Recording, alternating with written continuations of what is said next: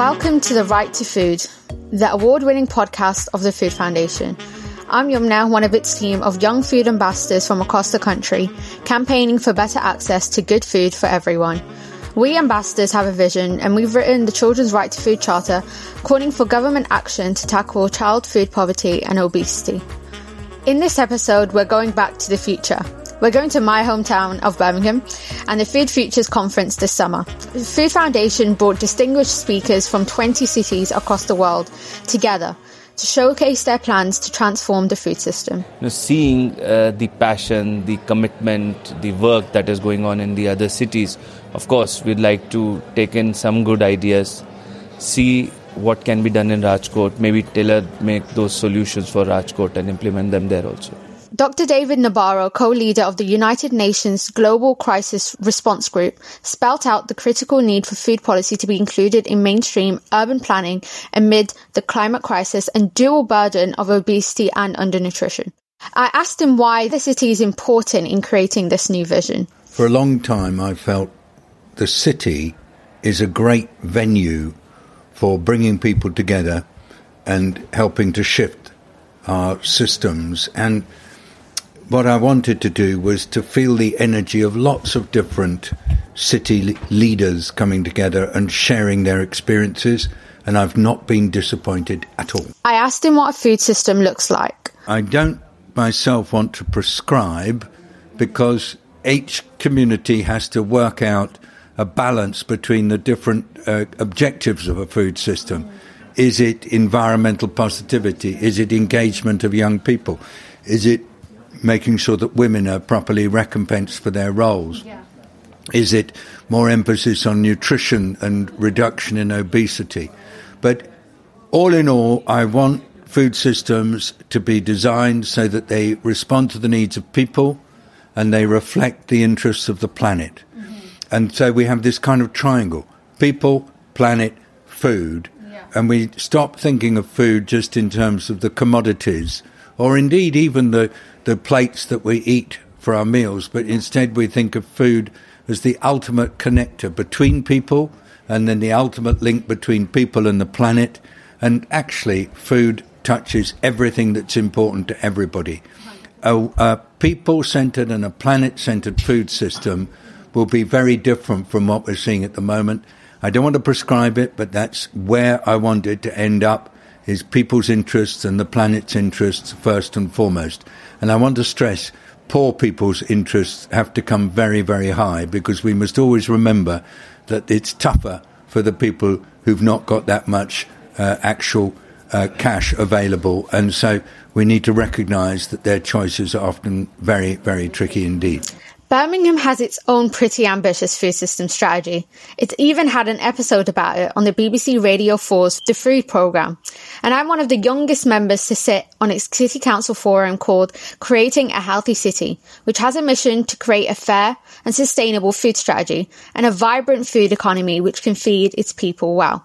As we know from the last episode of Right to Food, the Black Country has one of the highest rates of childhood obesity in the country. So Birmingham faces a real challenge. Dr. Justin Varney, the Director of Public Health for the Birmingham City Council, told me what Birmingham can learn from its Commonwealth cousins. It's so important that we bring together cities from across the world to talk about food systems, talk about food justice, and talk about food trade. Cities don't exist in a vacuum. We're not a little bubble. We're not little islands. We have to talk about this with each other. We have loads of relationships between cities which are based on economies, which are based on the food system, and actually events like this bring us together to allow us to talk about them and talk authentically and honestly about some of the real challenges ahead of us. But what does Food Futures mean in the various Commonwealth countries?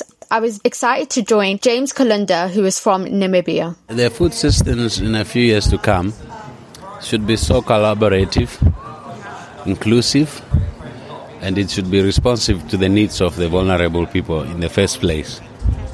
We see food systems eventually to be commercialized.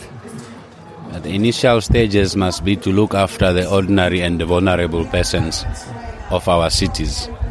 Those who cannot afford a meal before they go to school, those who cannot afford a meal before they go to the playground, so that we can have energized and strength-filled young people to be able to concentrate in class.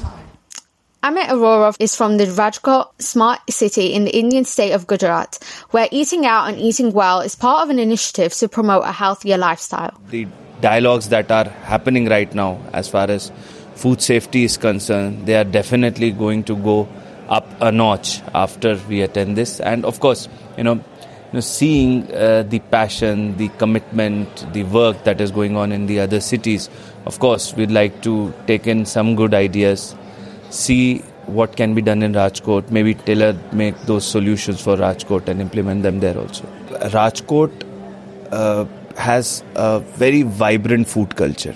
So you have the most affluent class and the lower middle class eating out. They have a great culture of eating out, and that to tiny places. So we have been investing a lot in hygienic food streets, where we are aggregating small vendors, small cheap food sellers into one place with all the hygiene and all the licensing requirements. And that has been quite a hit in our cities. Secondly, to promote safety, we have the entire food safety wing working, enforcing standards as to the quality of food that people are getting. We have mobile testing units testing food there. And to promote wellness in Rajkot, we have been focusing a lot on public parks infrastructure with open gym equipments, which have been a hit with the public. We have been developing sports infrastructure in a big way to ensure that people remain healthy. We have been promoting cycling in a big way. As my topic there was the dual burden that cities face. We have, I think, more than 30 kilometers of cycle tracks already developed. Most of the design roads, the new roads that we build, already are designed to give a boost to cycling and pedestrians, and not just private cars and vehicles. We have been focusing on the rapid transit system also, public transport. So I think overall we are trying to make Rajkot as happy and healthy as we can. Malawi is a small, landlocked country and the poorest country in the world, with one of the highest population densities in southern Africa. Catherine Mzmara is Executive Director of Women in Sustainable Agriculture and Strategic Lead for Mzuzu City's Food Work. That's the largest urban centre in the northern region of Malawi and the third largest city of the country. She says Mzuzu Cities was formed to talk about the inequalities in agriculture, and as 56% of farmers in Malawi are women, the power to transform the food system is in their hands. There is a lot of inequalities, where land is only, as a tradition, to be owned by men, and where livestock, especially beef and cattle, are supposed to be raised by men, not by women. But now, because we've come together, we have more power. We can have a voice where we can talk, and when we can deal with these inequalities in terms of the food system. Because when you look at the food system, from production to consumption, women are involved, 100%. Balance Fala is from the eThekwini municipality in Durban, South Africa, and says gardening is the answer to building resilience against food insecurity. I've been involved with 500 communal gardens that we are assisting as the municipality. And with them, we provide them with a whole lot support in the form of infrastructure, including fencing, irrigation systems, storage containers, seeds and seedlings, as well as training and mentorship throughout the running of their programs. And this helps them to first attain food security and make income from selling their produce. So with that, noticing that there's like a whole lot of challenges, including market, as well as availability of arable land, we recently launched One Home, One Garden program, where we teach people to cultivate crops within their backyards. So it doesn't matter the kind of space that you have. We encourage using absolutely anything from containers, tires, old shoes, whatever, and even pellets to grow crops in their yards. And we encourage vertical gardening as well, where people are able to become food secure just from growing crops, because we've learned that just because you do not have enough land or to form a cooperative does not mean that you cannot be food insecure. In Birmingham, in the 6th richest country in the world, Justin Varney says that for so many people facing a scary winter ahead, it's about the difference between eating and heating. The food team in the City Council works closely with the Food Justice Network in Birmingham, which is a network of all of our food banks who came together initially through the COVID response. We've supported where we can as a council, putting money into those food banks and into the food system to help support the cost of living. But the reality is it's not something that local government is funded to do. We're diverting funds from other things that we should be spending it on to try and address this. At the heart of this is about poverty. So there's a lot we need to do around the living wage and making sure that people are paid a good salary so they can afford to eat. But at the same time, we've got to talk about the food system and the price of food. It is ridiculous that basic essentials like bread and milk are going up in price every day. And we need to talk about why that is, unpick it, get to the bottom of it, because this winter is going to be a heat or eat winter. And we've got to get in this space fast to give people a chance of surviving it with some element of dignity and grace. It was a gathering of great minds, including someone who I've heard about from my dad since I was small. Dr. Edna Aden Ismail is one of the most influential Somaliland women in the world right now. She built a hospital, a university in her home in Somaliland, and as she told me, for the betterment of humanity. I asked her what she thought were the biggest challenges to the food system in Somaliland. Well, I think the biggest challenge that Somaliland faces and has faced for the past 32 years is its lack of political recognition. So when Somaliland, the former British Somaliland Protectorate, the older Somali nation to be independent and the first Somali nation to become independent on the 26th of June 1960, and after Somaliland was the 12th country in the continent of Africa to be independent, to be lacking political recognition today is the biggest obstacle that our country faces. But in spite of that, Somaliland is progressing. In spite of that, Somaliland is bringing its people back from the diaspora. In spite of our lack of political recognition, Somaliland has made a 300% progress in economic development. So that proves that we're doing something right. And it also tells us that development is a continuing progress. We should not just sort of lay back and say, okay, now we've achieved peace and stability, we're doing okay. We need to continue building it, improving it, working on it, and making sure that the whole Horn of Africa is as stable and growing as Somaliland is. Building a culture around doing good work in her homeland, she says, has a huge impact on the rest of the world. And educating and enabling women all over the world is so important to that vision. I think it's very important to understand that collaboration, cooperation, working together, holding hands to fight our common enemy, which is poverty, ignorance, joblessness. These are the big enemies of our nations.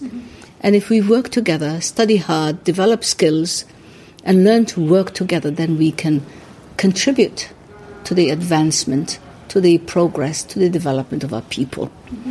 There's a great need for the education of women. Because God subhanahu wa ta'ala has created men and women in equal numbers, in equal proportion. And our development depends not only on what men can contribute or women can contribute, but it's what we can contribute together, men and women. And women need to be involved in the development of their people.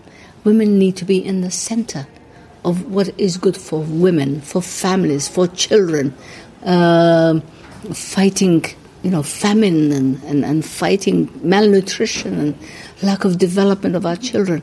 So women need to be included in this. And I'm so happy that young women like yourself are studying to learn how to fill that gap that exists because women have in the past been denied access to proper education, have been denied access to be given responsibilities, to share in the responsibilities of their nation. So I'm happy and proud to see you, and I'm here to encourage you like a grandmother. Whatever you do, do it well. Make your family proud. Make your people proud. Make our continent, Africa, proud. And that's the only way we can develop our people.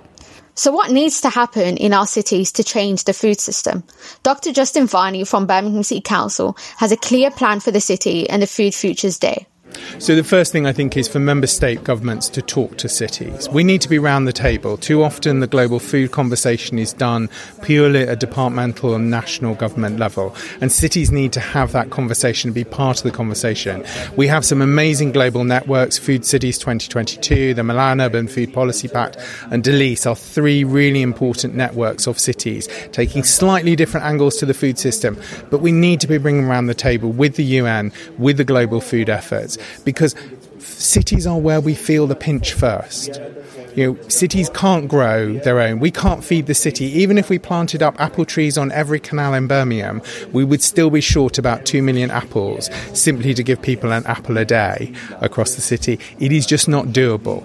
So we feel the pinch when the food security issues come, and that's why we've got to be around the table, not just to be presenting that challenge, but also to be part of the solution. And he says our vision has got to be global if we are going to change the world. One of the things that we need to talk about more is the food's relationship with the Sustainable Development Goals. And that is across all of the Sustainable Development Goals. It's not just land on earth and land in the sea.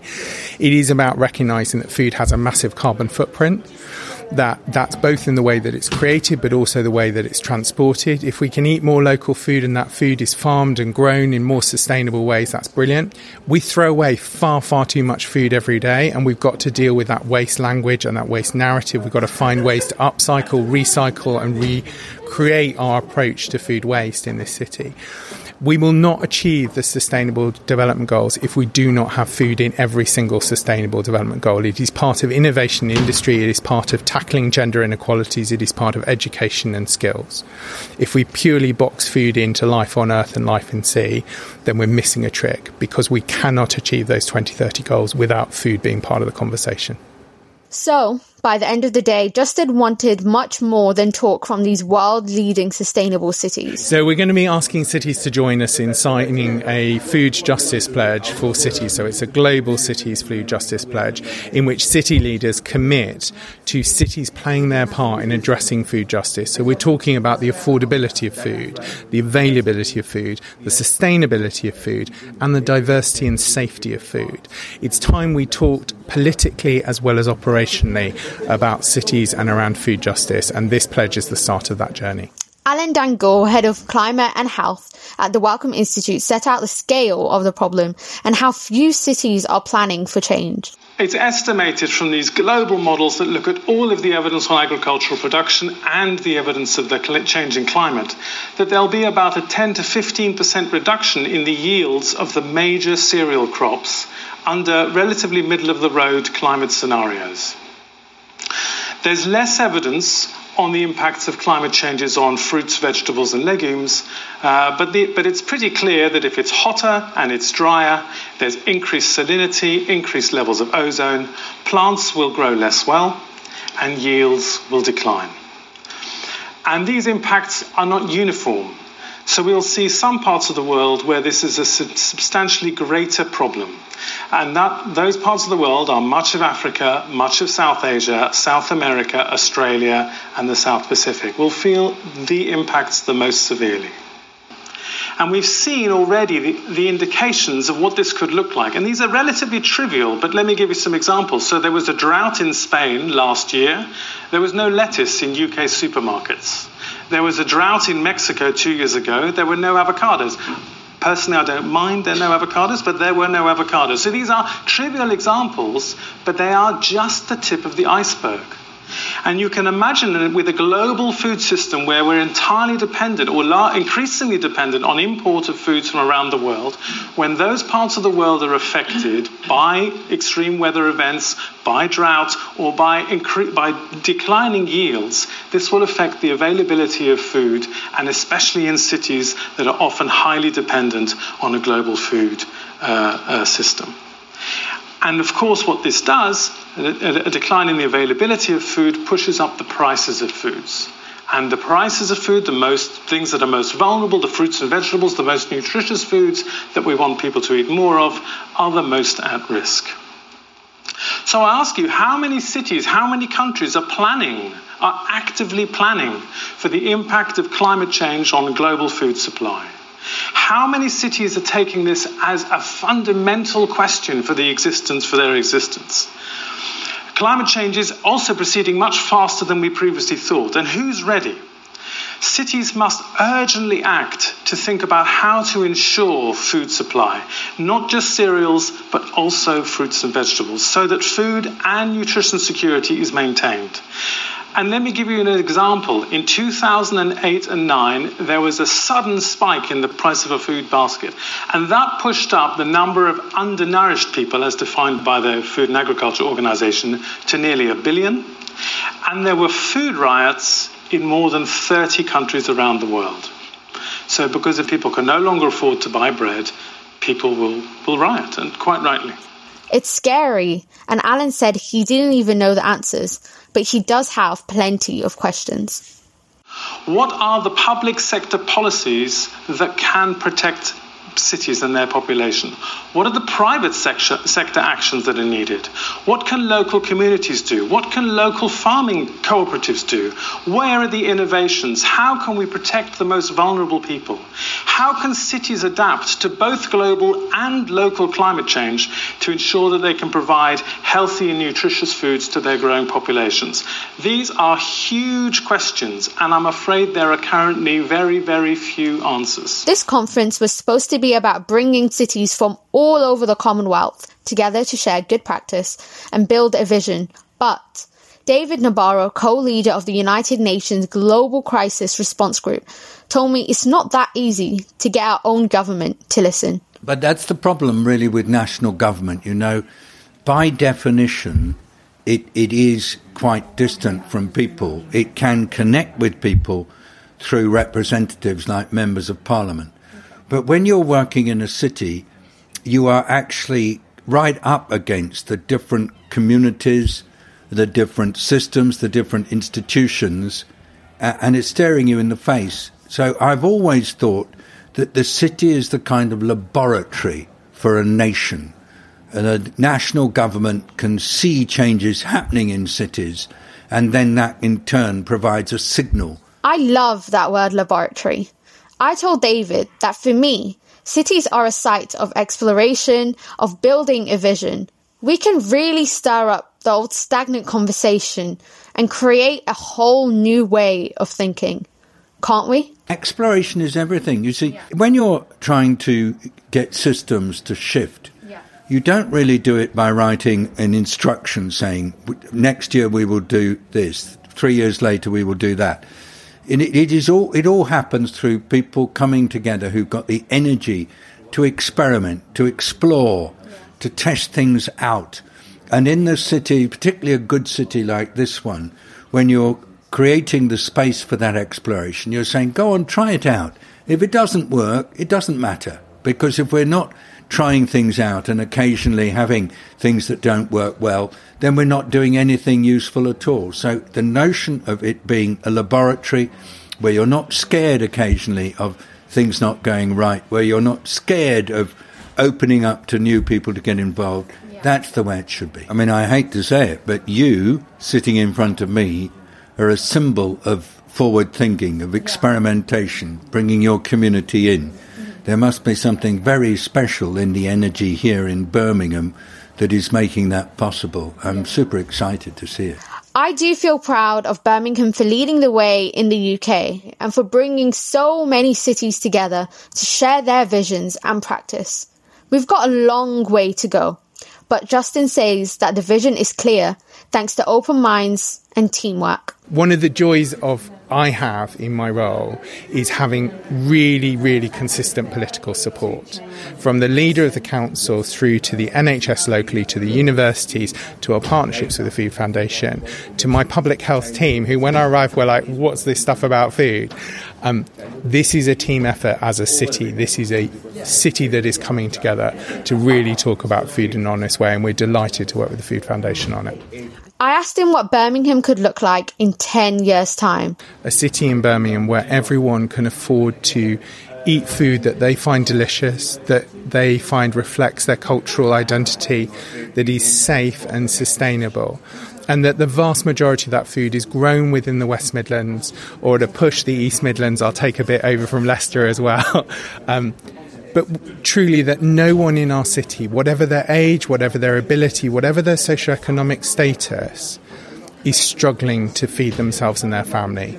Because if we have that, then we will be a city that is truly bold and is truly enabling our citizens to have choice, autonomy and agency and achieve their potential in life. Because if you're having to spend every day worrying about whether you can feed yourself and your family, you don't have as much brain space to find a decent job, to have fun, to have great relationships, because that nagging tension is draining you every day. So in 10 years' time, I would like this to be a city where food poverty doesn't exist and where we have a vibrant and successful food business sector that really celebrates our society. For Layla Kazim, co-presenter of Radio 4's The Food Programme, who was hosting the day, it was a revelation. I've learned about the journey they've all been on from the Milan Urban Food Pact that was signed in 2015, and then Food Cities 2022 and all the other stuff that's gone on. And now I sort of feel invested in these cities. I want to see how they do.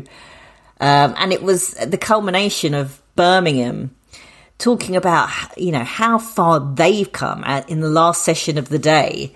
I came up with some adjectives throughout the day that I felt like truly represented the day. And they were empowering, inspiring, collaborative, supportive and celebratory, because because they're all on this same journey and they're all sort of supporting each other and celebrating with each other. I guess they're inspiring a sort of movement across the world. And one of the things that came up so many times is that cities have the power to mobilise action because it's from the ground up, because, you know, they're closer to the communities and the people who live in the cities. They're in real time, they can actually see how things affect their citizens, whereas national governments can be a bit far removed from their citizens. So, you know, the power really is in their hands. That's a huge sort of theme I took from that. Food systems need to be responsive to everything that is happening in the world. The climate crisis, the cost of living, the education system, the healthcare system. So we all need to be collaborative, which means we need to hear from all the people who have roles within the food system. The farmers, the pickers, the buyers, the school kids like me who want to learn about how this all fits together and to dream of a better world. Food systems are about so much more than just a meal on your plate. And I think our food systems need to be built so that every single young person can get involved. Yes, that includes you, because everyone needs food and everyone needs a fairer world. Thanks for listening to the Right to Food podcast. You can hear much more about the work we do at the Food Foundation through foodfoundation.org.uk and by listening to the archive of the Right to Food podcast wherever you find your podcasts.